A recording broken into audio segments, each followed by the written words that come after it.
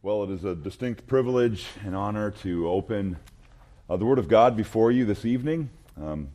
Steve asked me a number of weeks ago if I'd be willing to take a Sunday night, and since I consider Sunday nights to be the very best time in this pulpit, I was very eager to say yes, and so I'm thankful for the opportunity to minister to you.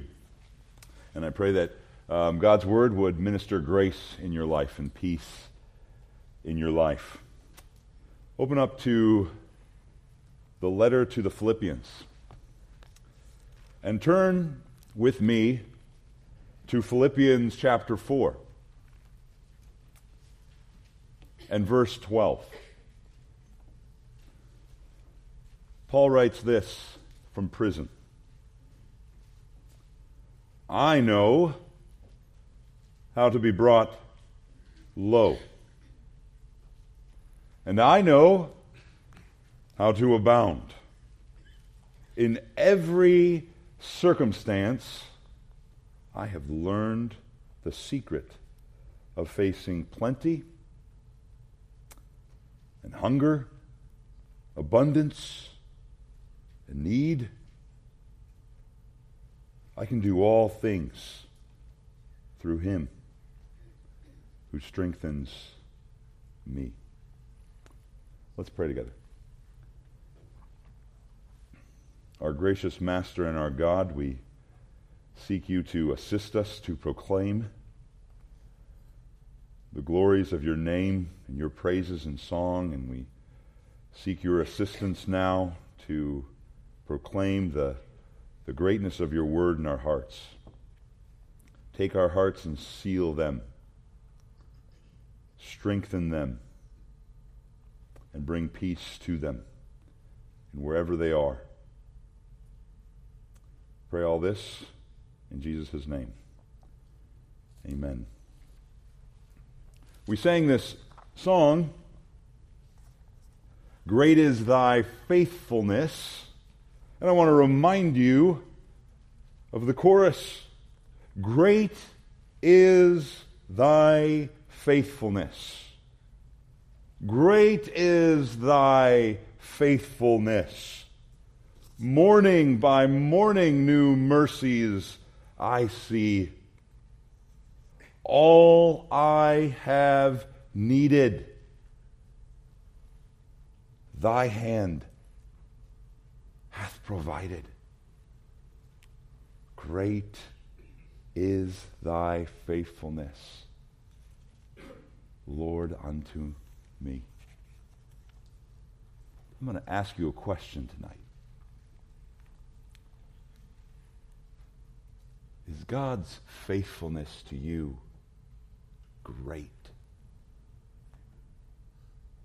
Can you say, like that song says, all I need, I have? That's a nice little way of saying or asking the question, are you content in all that you have right now? And I'm not talking about contentment when life is good, when you're abounding.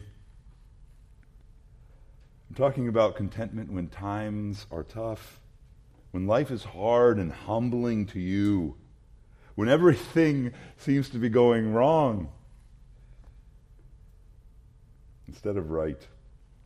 What does Christian joy, what does Christian sufficiency, what does Christian contentment look like? Do you have it? To answer that question, I want to call on a few friends that you should meet to teach you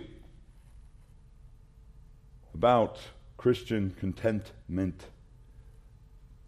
The first group of friends that you must meet this evening is the church of Philippi.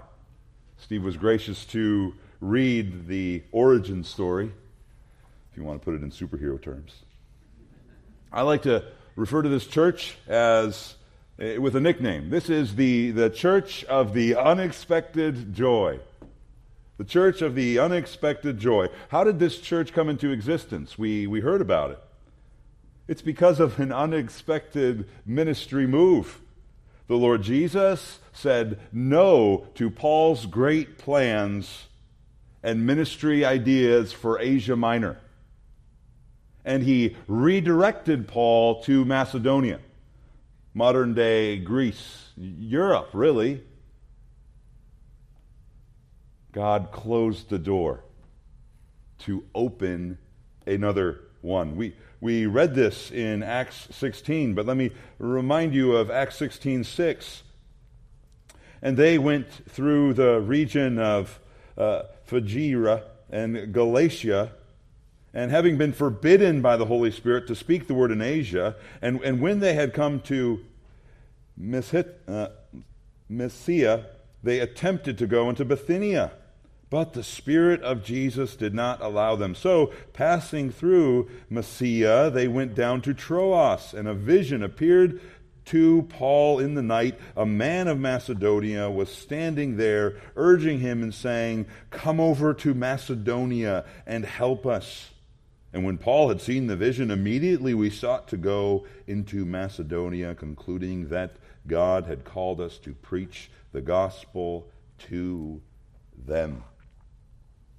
They came into existence because of an unexpected ministry move. And why did Paul go to jail while he was in Philippi? Well, Acts 16:23 through 25 told us. Because there were a few unexpected members of the Philippian church that needed to hear the gospel in the prison. And they needed to hear the gospel to be saved, to join the church of God. It was the church of the unexpected joy. There's someone else I want you to meet. It is the Apostle Paul himself. He is now writing this letter probably from house arrest in Rome, whatever that situation looked like. What was his situation exactly? He was at the tail end of a 4-year sort of prison sentence that we kind of saw begin in Acts 28. The church of the Philippians had heard about his situation and had sent him a substantial aid package. We know it was actual aid because when you get to Philippians 4, you see that he is thanking them for money and financial provision. And now Paul writes to them to thank them for their gift, to share with them updates of his situation and those who are with him, like Epaphroditus, who got deathly ill while doing ministry to Paul. And Paul also wants to exhort them to participate with him and continue to participate with him in the gospel ministry. This is basically the thrust of the letter to the Philippians. And what would Paul's answer be to the question, so Paul, why are you in prison this time? What's going on now? Why are you here, Paul? Well, as Philippians 1 would tell us, it's because there are some more unexpected members of the Church of Jesus Christ that need to hear the gospel that just happen to be members of Caesar's household. That's why Paul's in jail, because there are people here in this situation, in this circumstance, that need to hear about the gospel of Jesus Christ. Question for you. What would it be like to live a life that thinks like that? That's why I'm here. Because apparently Jesus has something for me to do that involves gospel advance. That is why I am not working at that job, but working at this job. That is why we're not on District Boulevard, but over on White Lane, because Jesus has some ambitions for us and our church in preaching the good news of Jesus Christ. What would it be like, though, to live every day of your life that way? You would be an example of the unexpected Christian. The unexpected Christian who is content in all circumstances. And that's what we want to be. If you haven't figured it out yet, I plan, Lord willing, to kind of give you a brief overview of the letter to the Philippians. And I hope as we progress through it rapidly and skipping all of your favorite verses, to kind of begin to form a depiction and a description of this thing called Christian contentment that we see in Philippians 4:12. And I believe, actually, it is very helpful for us to begin at the beginning. That makes sense to me, makes sense to you hopefully as well. But I find that Paul's opening prayer to the Philippians and his kind of prayer report and how he prays for them is very instructive for kind of helping us formulate a framework for how we approach and understand the letter itself.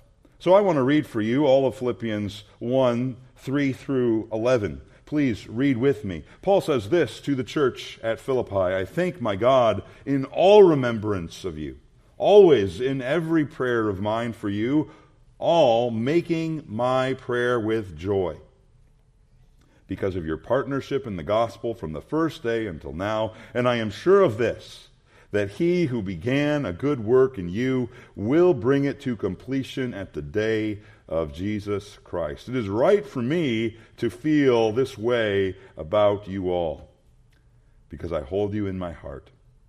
For you are all partakers with me of grace, both in my imprisonment and in the defense and confirmation of the gospel. For God is my witness how I yearn for you all with the affection of Christ Jesus. For it is my prayer that your love may abound more and more with knowledge and all discernment, so that you may approve what is excellent, and so be pure and blameless for the day of Christ, filled with the fruit of righteousness that comes through Jesus Christ, to the glory and praise of God. Paul's prayer here is very simple. It is this, that the Lord Jesus would complete the work of sanctification in them. That he would complete them. How would the Lord Jesus complete the Philippian believers? How does the Lord Jesus complete the work of sanctification in you? Through the continued transformation and renewal of the mind and the heart in a very specific way. How does Jesus bring about you to spiritual completion? Verses 9 through 11 tell us specifically. Through the increase, number one, of a wise love in you. A wise love. I get this description from Mark Dever, verse 9. A wise love. This is not just a love to increase, but this is a love to increase with all knowledge and discernment. That's what Paul is praying for. We don't just need love. Look at this. We need love that has guide rails of truth on it. We need the ability to separate and distinguish. We need spiritual discernment in our love, to distinguish true love from false one. And watch this. Wise love, this kind of wise love produces something in your life. Wise love produces right choices, we are told in verse 10. Verse 10, so that you may approve what is excellent. Think about it this way. When your love is foolish, you make foolish choices, and your life is a foolish life. But when your life is wise, you make wise choices, and you live a wise life that prefers wise ways, wise paths. Wise love produces a wise life, right choices. And right choices result in complete fruitfulness in your life. Your life will bring complete glory to Christ, we're told in verse 11. And we can conclude from that, your life will also bring you complete joy to yourself as well, because you were made to bring glory to God. Your life will look increasingly like a life that is separated from sin. And your life will produce a harvest of righteousness in every season. You're constantly producing fruit. That's what he's talking about in verse 11. This isn't just a harvest at the day of Christ, but it seems to be a harvest of righteousness, flourishing in every way, pressing up against that final day of Christ. You're more and more fruitful as the day of Christ draws near. But what does a wise love look like? Well, it means you walk worthy of the gospel. It means you live a life that participates in gospel ministry with joy. This is really what Paul is seeking from them. He wants them to be partners with him in the gospel and walk worthy in it. He says in chapter 1, verse 27, "Only let your manner of life be worthy of the gospel of Christ." That's his desire for them. That's his plea for them. Have a life that participates and is worthy of the gospel of Jesus Christ and the ministry of it. And I believe this is also what Paul kind of spells out for us with the rest of the letter. He describes what a wise love looks like. He puts railings around it so we can understand it. And in doing so, he also helps us to understand what it looks like to have true Christian contentment. So this is what I want to do here tonight. I want to describe wise love. I want to describe it through the lens of the letter to the Philippians. We're going to look at it through a series of descriptions. Description number 1, a wise love means you have circumstantial joy. Number 2, a wise love means you have a humble focus. Number 3, a wise love means you have spiritual maturity, security. Number 4, and finally, a wise love means you have situational sufficiency. That is the depiction and description of a wise love. Let's look at it together in detail. A wise love means, number 1, you have circumstantial joy. Joy is a key term here to the letter. It occurs 16 times, either in joy or rejoicing. I wouldn't actually put it as the sole theme, though. I would prefer a theme like joyful gospel participation. That's what I would see Philippians truly being, Paul appealing to them for participation in the gospel. But there's a component of joy that is just throughout the letter to the Philippians. It's very interesting as well when you consider who is writing this letter. It's a man in chains, at least chained to one Roman guard at all times.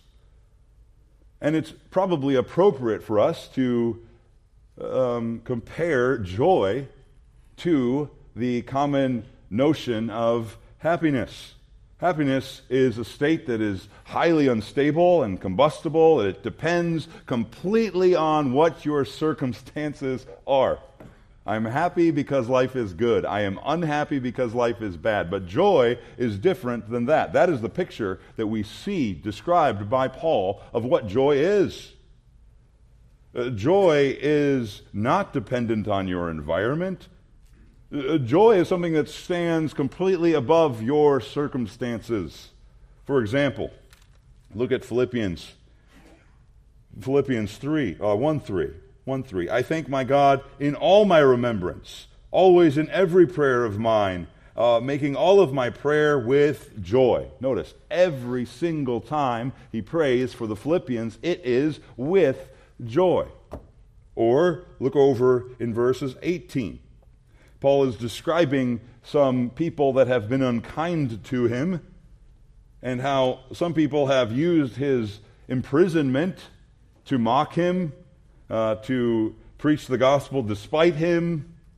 And what does he say in verse 18? What then? Only in every way, whether in pretense or in truth, Christ is proclaimed, and in that I rejoice. Or look over at chapter 2, verse 17. Even if I am to be poured out as a drink offering upon the sacrificial offering of your faith, I am glad and rejoice with you all.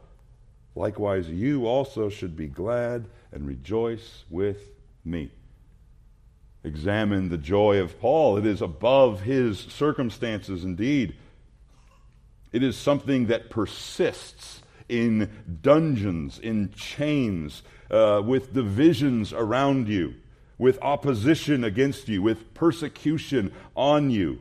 And it persists even in need, as we saw in 4:12. And the reason for this is you can rejoice because your situation is ultimately dependent on the circumstances that are yours in heaven. Not in this world, not in your circumstances of this world, but your circumstances are the gospel of Jesus Christ that are rooted and secured forever in heaven in Christ Jesus. That's why you can rejoice in all circumstances. But, and this is significant, that is not the only reason why Paul rejoices. That's not the only reason why Paul kind of describes, gives for his reason for rejoicing. Actually, if you think about it in Philippians 1, Paul says that he finds joy in his circumstances. It's not just that he is above his circumstances, but he also says, I rejoice in my circumstances.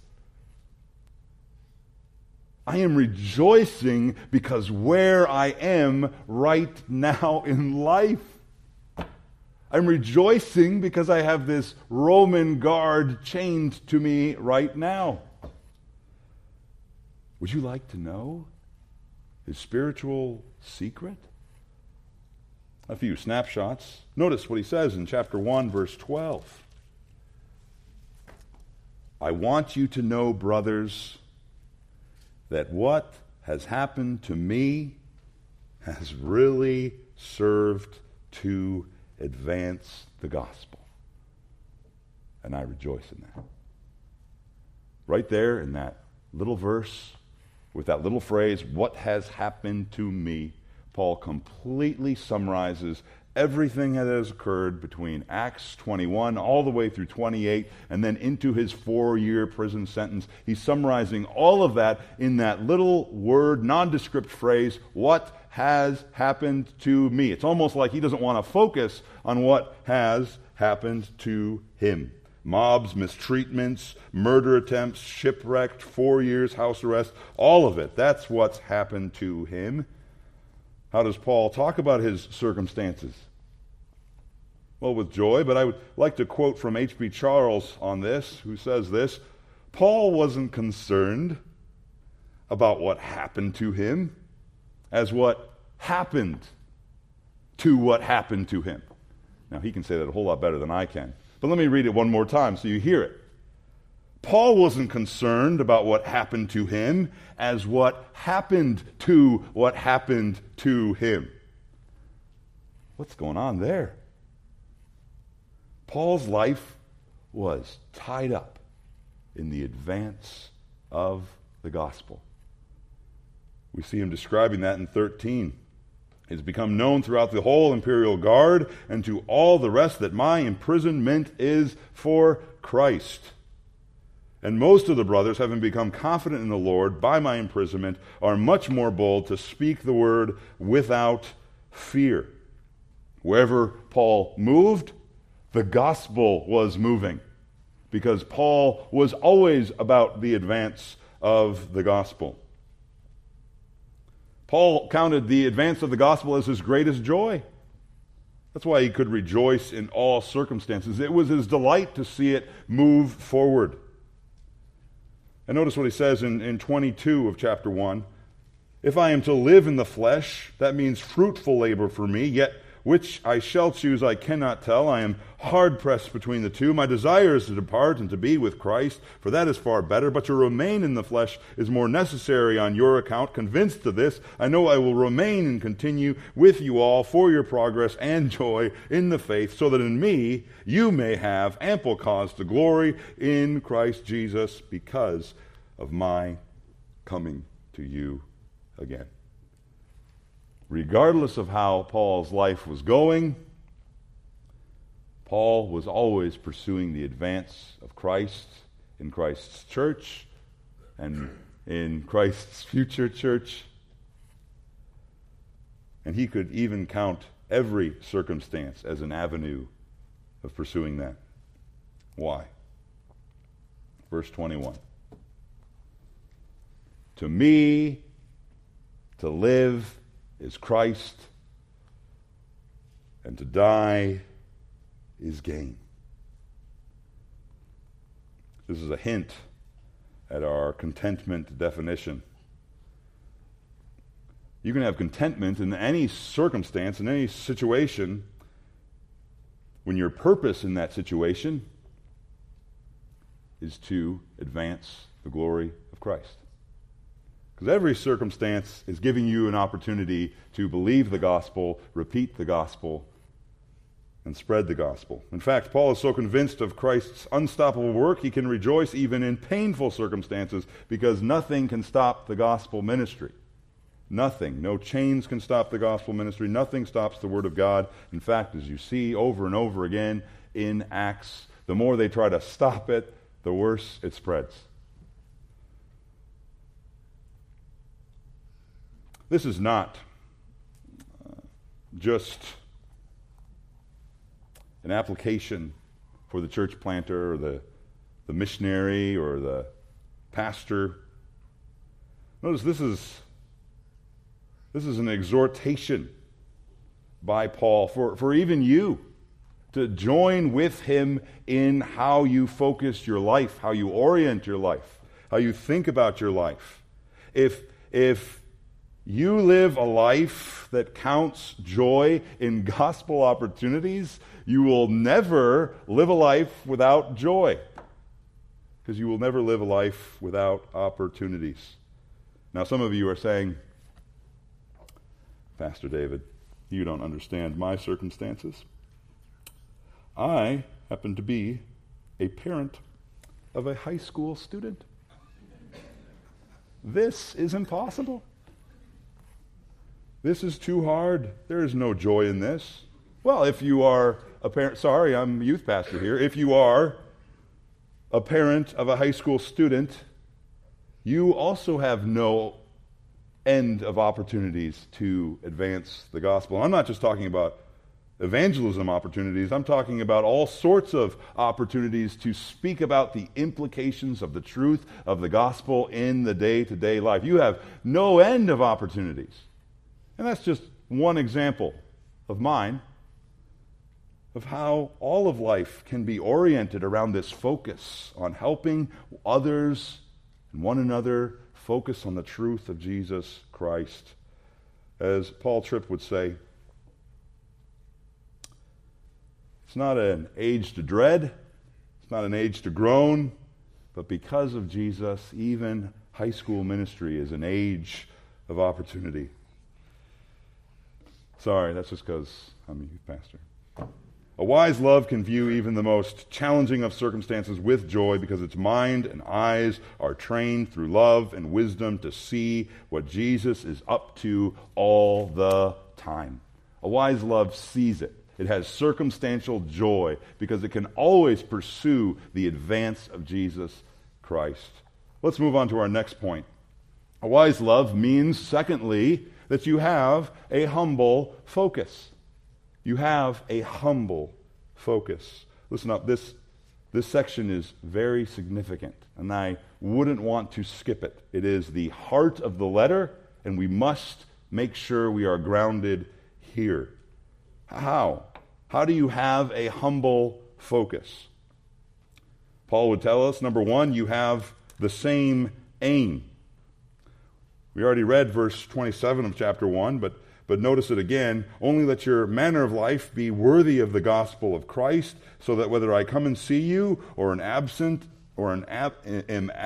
I may hear of you that you are standing firm in one faith, with one mind, striving side by side for the faith of the gospel. You have the same aim. Your life purpose is this, to walk in a manner worthy of the gospel. The word there, let your manner of life be worthy, could be translated be a worthy citizen of a city. And it is interesting to me that Paul uses this word because the Philippians would have understood this, particularly in their city. Philippi greatly prided itself and cared about their Roman citizenship. They were a Roman city, as we saw in Acts 16. They threw Paul and Silas in jail because they were afraid that the Romans would be upset that they were breaking Roman law in verse 21 of Acts 16. And then, in Acts 16:39, they begged Paul and Silas to leave the city as quietly as they can without complaint because they were afraid that the Romans would hear how they treated Roman citizens. The city of Philippi and the church of Philippi understood what it meant to walk worthy. It meant to be worthy citizens. It was a city eager to show its obedience, eager to show its Romanness. Its purpose was this. What does one mind mean, though? It doesn't mean we're robots with the same thoughts as much, but it means we're people with the same purpose and aim, the same goal. We aren't to be here as the church seeking our own ambition, but we're here to be seeking the ambitions of Christ Jesus and to be walking worthy of the gospel of Jesus Christ. That is how you have a humble focus. You have the same aim. We're going in the same direction. But also have a humble focus by reminding yourself of what you really deserve. You need to turn your thinking upside down. You deserve none of the things that come your way because of the gospel of Jesus Christ. It says in 2 Timothy 2:25 that even repentance has been granted to us. I don't deserve any of the rich graces that I receive in Christ Jesus. But notice what Paul says. Not only that, you have a mind that also says, I don't even deserve the sufferings that come my way because of the gospel of Jesus Christ. Verse 29, he also says, it has been granted to you for the sake of Christ that you should not only believe in him, but also suffer for his sake. How can you do that? Because you know what you really deserve. I don't deserve any of the things that come my way because of the gospel of Jesus Christ. You also have a humble focus by having the mind of Christ.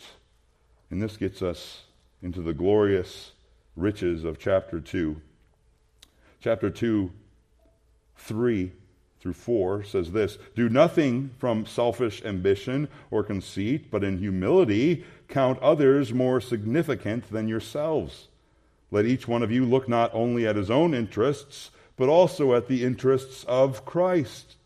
Verse 5, have this mind among yourselves, which is yours in Christ Jesus, who, though he was in the form of God, did not count equality with God a thing to be grasped, but emptied himself by taking the form of a servant. Being born in the likeness of men and being found in human form, he humbled himself by becoming obedient to the point of death, even death on a cross. Therefore God has highly exalted him and bestowed on him the name that is above every name, so that at the name of Jesus every knee should bow in heaven and on earth and under the earth, and every tongue confess that Jesus Christ is Lord, to the glory of God the Father. Notice the mind of Christ that should cause deep humility in us. How do you show this mind? Well, just meditate on the mind of Christ for a second. Verse 6 says that he, who, though he was in the form of God, did not account equality with God a thing to be grasped. The verb was there is a unique verb. It emphasizes continual existence. He was continually in the form of God. And the word form there doesn't just mean he was resembling God. in some external mode or form or appearance. Notice he was continually existing in equality with God. So this wasn't just some outer representation, look-alike like God. He was continually existing equally to God. Here, form, though, means that he enjoyed the full outward manifestation of his entire divine nature. This is how Christ Jesus existed continually before Bethlehem. He fully showed off all of his divine essence. He was inwardly and outwardly fully God and fully equal with God. In eternity past, the Son of God is seen this way. This is what we see in John 1:1. It says this about the Lord. In the beginning was the Word, and the Word was with God, and the Word was God, equal with God and God himself. And John goes on to say in chapter 1, verse 14 of his gospel, and this Word became flesh and dwelt among us. And this is where we get back to Philippians 6, where it says this extraordinary phrase about the Lord Jesus Christ, that he did not count equality with God a thing to be grasped. A thing to be grasped here means to hold tightly to something. Often it is used to speak of something that is held too tightly in selfishness, but that's not what we see here necessarily. And we have here an irony in the picture of Christ. Christ could have clung to his eternal pre-incarnate state and been perfectly righteous and holy and worthy of your praise. He could have. He could have grasped onto that and been God, worthy of all praise, and judged all sinners. He would have been righteous and holy to do that. But he didn't. And think about what this means for you. You are saved by Christ because he did not think like you would have. Matter of fact, if he who had every right to grasp what he didn't, to serve and to save you, you have no right to grasp any rights that you think belong to you to serve yourself. Because he did not. Matter of fact, it says in verse 7 that he emptied himself. Just a little bit of grammatical description here. Emptied here is the main verb, which is followed by several subordinate verbs that describe what emptied mean. So we don't have to be confused. I'll translate it for you. He emptied himself by taking the form of a servant, by being born in the likeness of men, by being found in human form. It's describing what emptied means. And therefore we can conclude this. It's not that Jesus necessarily gave up being God or emptied himself of his divine attributes, as liberal theologians would like to conclude. There is this theory out there, the kenosis theory, talking about how Jesus emptied himself of all but love.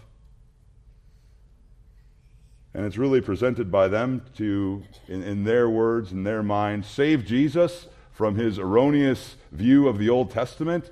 Believing in a historical Adam, Jesus must have emptied himself of some divine knowledge there. But that's not true. This is not a story of Superman, who, in love with Lois Lane, empties himself of all of his superpowers to be with her. This is not a story of the Little Mermaid, who, in love with Eric the Prince, empties herself of all of her voice to be with him. This is a story of Jesus Christ, who, in becoming fully man, willingly chose to temporarily set aside the external display of his divine nature and temporarily set aside his right and his prerogative to show his glory to people. Why? So that he could be found in the form of a servant, be born in the likeness of men, and be humbled to become obedient to the point of death, even death on a cross. He didn't cease to be God in this time, because if he would have ceased to be God, he wouldn't be God. But he ceased for a time to demand to be recognized as God. He gave up his rights. He made himself a nobody. And noted, it wasn't just a nobody.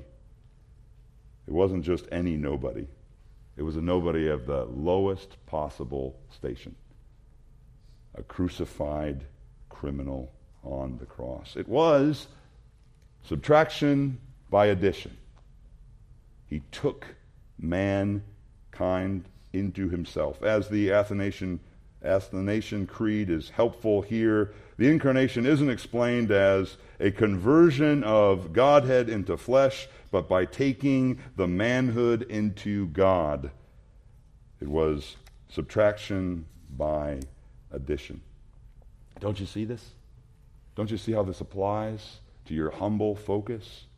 Pride, demanding your own rights, demanding to be served, is a gross sin for the Christian, because of who did not grasp what he should have to serve you. You must have a humble focus by having the same aim, by reminding yourself of what you really deserve, by having the mind of Christ. And we could add another part here, by being bold in sanctification, but we won't take too long on this. Verse 12 through 13 says this. Paul says in response to all this, "Therefore, my beloved, as you have always obeyed, so now, not only in my presence, but much more in my absence, work out your own salvation with fear and trembling, for it is God who works in you both to will and to work for his good pleasure."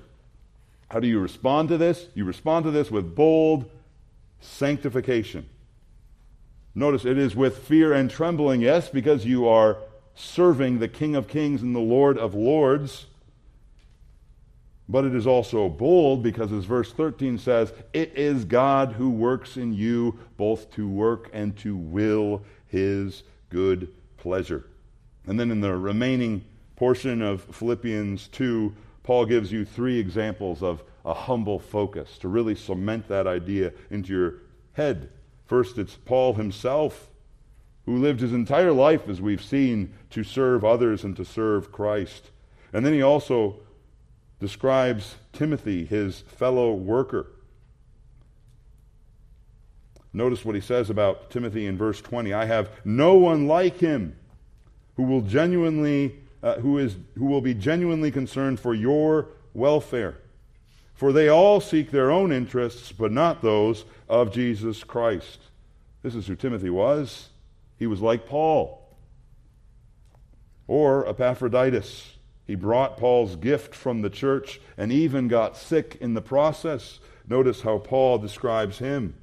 He says, "Receive him in the Lord with all joy and honor such a man, for he nearly died for the work of Christ, risking his life to complete what is lacking in your service to me." He was so humble in his focus that he was willing to suffer and risk his life to serve the gospel of Jesus Christ. If you count it all joy to be in humble service to others, you will never lack for opportunities of joy, because you will never lack for opportunities of humble service. This is instructive, again, because this is coming from Paul in prison. You can find opportunities to serve anywhere. You can find opportunities to pursue and advance the gospel anywhere, even when you are chained, because we serve a God who is powerful and is prayed to. But let's move forward. But I do want you to see how this all fits together. You can only have point one, circumstantial joy, if you first have point two, a humble focus. And now watch this. A humble focus leads to everything else in the letter.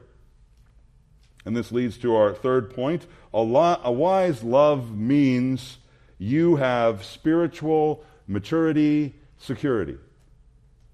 Just to make a few notes here, chapter 3 is all about this spiritual maturity, security. It begins in chapter 3, verse 1 with rejoice, and it ends in chapter 4, verse 1 with another repetition of rejoice. And 4:1 actually says, stand firm in this kind of rejoicing. So this kind of summarizes the whole section. You need to stand firm in rejoicing. This is, as he says in 3:1, safe for you. Spiritual and sanctification, security begin with rejoicing. It means joy in what you have been given in the gospel. And it is also joy in who you are after, in your pursuit of sanctification, in your pursuit of Christ likeness. It is described in joy terms. Do you want spiritual maturity, security? You need to put on joy. Rejoice in what you have been given and rejoice in what you are pursuing in Christ. It's joy in what you've been given. Spiritual security in the gospel you have received. You're not looking for joy in something new or something novel or something that tickles your emotional bone. You are rejoicing in the truth of the gospel. This is, of course, opposite to spiritual self-confidence. Paul describes his own reasons for self-confidence in the beginning of this chapter as a negative example. This is a joy that actually comes from zero confidence in your own spiritual strength or ability. It's 100% trusting in, as it says in verse 9 of chapter 3, the righteousness from God that depends on faith. It's rejoicing in the righteousness of God alone for your standing before God. It's a joy in what you've been given. But spiritual maturity, security is also a joy in who you are after. Verse 13. He says, let those of us who are mature think this way. This is what spiritual maturity looks like. Verse 14. Well, let's go 12 all the way through 14. Paul says this, not that I've already obtained this or am already perfect, but I press on to make it my own because Christ Jesus has made me his own. Brothers, I do not consider that I have made it my own, but one thing I do, forgetting what lies behind and straining forward to what lies ahead, I press on toward the goal for the prize of the upward call of God in Christ Jesus. Let those of us who are mature think this way. Notice the mature Christian is pursuing, is laboring, is striving, is earnestly seeking after Christ-likeness. And what's the motivation? Not to gain your justification. Not to gain your justification before God, but as verse 12 says, I press on to make it my own because Christ Jesus has made me his own. There are two types of believers that think they are mature but aren't. The one says, I am mature because I do all of this stuff. That's why God loves me. And another believer maybe thinks they're mature because they don't do anything and they're completely free. But we see something else here in this chapter. We see spiritual maturity, security. We see it's both and in the right order. It's 100% resting in Christ's righteousness alone, and it is 100% unresting in the constant quest of Christ likeness. That is what spiritual maturity, security looks like. So, to have wise love means this. You have circumstantial joy, which comes from a humble focus, which leads to doctrinal security of this spiritual maturity, security. And all of this also means that finally, number 4, you have situational sufficiency. Situational sufficiency. This is where we've been driving towards the whole time. What does contentment look like? In all circumstances. It means you have sufficiency in every situation and every circumstance in Christ Jesus. 3 situations that we see in this chapter, chapter 4. 3 situations in which Christ is proven to be sufficient. We see he is sufficient in personal disagreements. Chapter 4, verse 2. I entreat Euodia and I entreat Syntyche to agree in the Lord. Yes, I ask you also, true companion, help these women who have labored side by side with me in the gospel, together with Clement and the rest of my fellow workers, whose names are in the book of life. Who were these 2 women? Well, they were gospel laborers. They were fellow Christians, and they had some sort of a personal disagreement. In situations of personal disagreement, you ask yourself, who are you going to think like? Are you going to think like you, or are you going to put on the humble focus of Christ Jesus? You will only have sufficiency for this situation when you have a heart and a mind that is trained on Jesus. When you have a heart and a mind that is oriented and shaped by Philippians chapter 2. And notice this, it's not just you in a personal disagreement with somebody saying, what would Jesus do? It seems to me that you're really saying, what did Jesus not do? He did not hold tightly to that which he had every right to grasp in order to lay hold on me so that I could pursue him and I could show what a life worthy of the gospel looks like in this situation. That is what the person thinks about when they face personal disagreements. And they pray as well. They pray to the Lord, Lord, I confess my pride and my sinful desire in this. At the same time, I affirm that your forgiveness is for me even right now. But I also request power to work in me. Power to work in my willing and in my wanting to humble myself towards this person and pursue them in love and in a way that would showcase the glory of the gospel. This, of course, is not rolling over your grave and giving up doctrinal truth for the sake of unity. It is the gospel for which you strive earnestly, but it is personal disagreements. And we see here a second situation of Christ's sufficiency. We see a situation of anxious thoughts. We see him describe this a little bit in 4:4 all the way down through 4:9. He says, rejoice in the Lord always. Again I say, rejoice. Let your reasonableness be known to everyone. The Lord is at hand.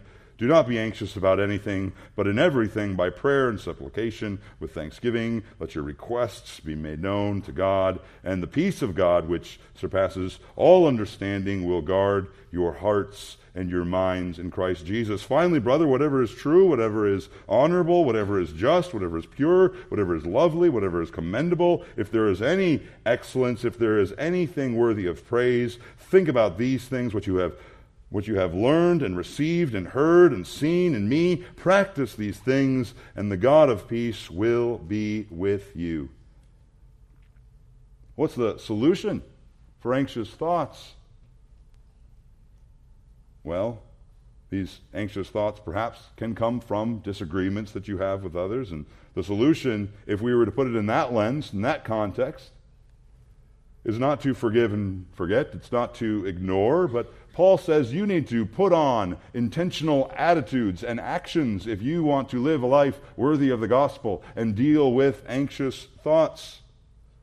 Here's the ingredients for God's peace and presence. Side note, did you notice I'm throwing about 5 sermons at you tonight? It's really easy. Just do one book at a time. Here's Paul's ingredients for God's peace and presence. Number 1, you choose rejoicing. Verse 4 is commanded. That means joy is not automatic for the Christian. It is something you seek intentionally. If you don't seek it intentionally, you won't have it. You need to choose joy. You need to set your mind on the things of Christ in every situation. Choose rejoicing. Number 2, be small. He says in the beginning of verse 5, let your reasonableness, that's humbleness, that's patience, even when other people are mistreating you. You could say it's graciousness. It's willing to be a little bit walked over. It's willing to be just maybe receive not total justice in the situation. It's choosing to be small. Remember why you can do this? It's because verse 29 of chapter 1 says you know what you really deserve. You know that anything that comes your way because you're pursuing the gospel, you do not deserve. But why small? Why do I use that word small? Well, small people are impossible to offend. I'm a tall person. I'm easy to offend. But small people are hard to offend, right? Small people, I'm talking about their attitudes and how they think about themselves. Small people aren't hanging on to every single comment about them because they're small. They're not thinking about themselves. Small people also are made small because of the cross of Jesus Christ, because of Philippians 2. In their mind, they are small about themselves because of how Christ Jesus has laid hold on them. You say to yourself, I was saved because Christ Jesus chose to be treated small and suffer and die a shameful death to save me. How can I be big in this moment? How can I be easily offended in this moment? Small people are continually reminding themselves of what they deserve. And they're saying, nothing I receive in Christ I deserve. But also these people who deal with their anxiety think prayerfully. You see this in verse 6. In everything. In everything. I love that because the Spirit of God gets around all of my little loopholes that my heart wants to make. Well, this is not a situation that I could pray about. This is beyond me. But the Spirit of God says you need to, in everything, let your requests and prayer and supplication with thanksgiving be made known to the God of the universe. And I also love how he adds in there, with thanksgiving. Prayer in its very act will change your whole entire mind and orientation of your life about a certain circumstance, even the hardest ones. Prayer is the opposite of anxiety. But you also need to think truthfully. Verse 8, Paul goes into this list that begins with true, and of course that's referring to biblical truth. You see in verse 9 that he describes it as something you have received, so it's not just truth in you, but it's biblical truth of some sort. Biblical truth is the first on this list for a reason as well, because all of these things that you choose to set your mind on flow out of biblical truth. I ask students this: do you want to know who you are? It's how you think. As the person thinks, so that person is. I can tell how you think by how you live. And I tell students, do you ever wonder why your moms seem to know what you're thinking at all times? Because they're watching how you're living. Your living is a reflection of your thinking.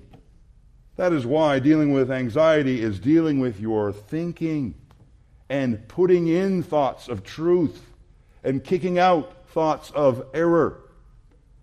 You think truthfully, and then finally you follow the best examples. You see that in verse 9. Not just anyone, you follow good examples. What you have learned and received and heard and seen in me, practice these things. And notice what the result is. It's both verse 7 and it's verse 9. It's the peace of God and it's the God of peace. You have the peace of God that comes from God's continual abiding presence in your life. So you have situational sufficiency and personal disagreements and anxious thoughts, but all of that leads to complete contentment. Chapter 4, verse 10. We won't be long. 10 all the way through 20. It is fascinating to me that Paul, at this point of the letter, finally really describes his situation. It's instructive, right? You know money's not the problem when it's not the first thing out of your mouth. And Paul waits until chapter 4 to even talk about his own true situation. The lesson of this section is revealed to us in 4:13 and 19. Paul says, I can do all things through him who strengthens me. And he also says to the Philippians, as you follow my example in verse 19, my God will supply every need of yours according to his riches in glory in Christ Jesus.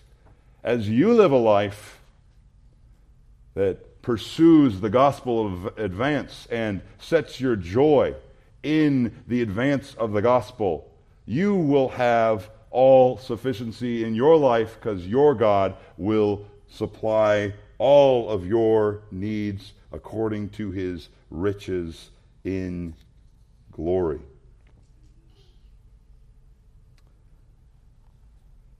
Verse 13 is popularly interpreted, God will supply all my greeds. But that's not what it's about. That's not what Paul is saying. Paul is not talking about greeds here, that God will give him a better arm in throwing the football. God will give him a faster sports car. I can use it, Lord, as a ministry tool. Paul is talking about the sufficiency that we have in Christ that makes us able to rejoice in the hardest of circumstances because we are living a life oriented towards the advance of the gospel. Even in prison, even when deserted by, quote, friends, Paul is completely content because his joy is wrapped up in the gospel. And he is saying to his gospel partners, this is yours as well. Complete contentment. What does it look like? It's a wise love about everything you want and need. 12 through 13 talks about this. I know how to be brought low, and I know how to abound in every circumstance. I have learned the secret of facing plenty and hunger, abundance and need. I can do all things through him who strengthens me. Notice, it's not, I have everything I want, but it is, I have everything I need. Can you think like that? Do you think like that? Look at the promise. Look at the promise that comes to a life that thinks like this. Verse 19. It's not saying that God will give you what you need out of his rich glory. It is saying that God will give you everything you need according to his riches and glory. For example, if Elon Musk were to give you cash out of his wealth, he could give you $10. That'd be out of his wealth. But if Elon Musk gives you riches according to his wealth, this means he will abundantly provide for you to show off how great his wealth is. And this is the point that Paul is making. God gives us what we need in line with his purposes to show off the riches and the wealth of his provision for us. This is transformational. When you start living this way with a wise love about why you're here and what you need to accomplish that end, that changes your life. And it will also change what you need. Notice that. Paul seems to be saying he is completely content because everything he has become everything that he needs. I have everything that I need to pursue the advance of Christ. I am well cared for. I have received full payment and more. I am well supplied, having received from Epaphroditus the gift that you sent, a fragrant offering, a sacrifice acceptable and pleasing to God, and my God will supply every need of yours according to his riches in glory in Christ Jesus. How do you have joy and contentment in hard circumstances? It begins in what you believe. It's a belief that God will give you everything that you need in that situation to do what you're called to do. It's a belief that God has you in that exact situation for his purpose. It's a belief also that in any situation you can find a jump-off point to serve the Lord Jesus Christ. And it's a belief that every spiritual resource that you need to pursue his glory will be given to you as you continue to obey him. In short, this is exactly what Jesus told us in Matthew 6:33, right? Seek first his kingdom and his righteousness, and all these things will be added to you. Let's define contentment, Christian contentment. It's saying this: Christ's purposes, his condescending sacrifice, and his condescending provision are everything I need for joy in this life. That is what contentment is. All that I have in Christ is all that I need to walk in a manner worthy of the gospel. Let's pray. Dear God in heaven, I thank you so much for this precious letter. I thank you for opening it up to us and graciously giving it to us. And I plead with you that you would provide for what we need in our mind and in our heart and in our strength to pursue your glory and your gospel's advance wherever we go and in whatever situation we face. Pray all this in Jesus' name. Amen.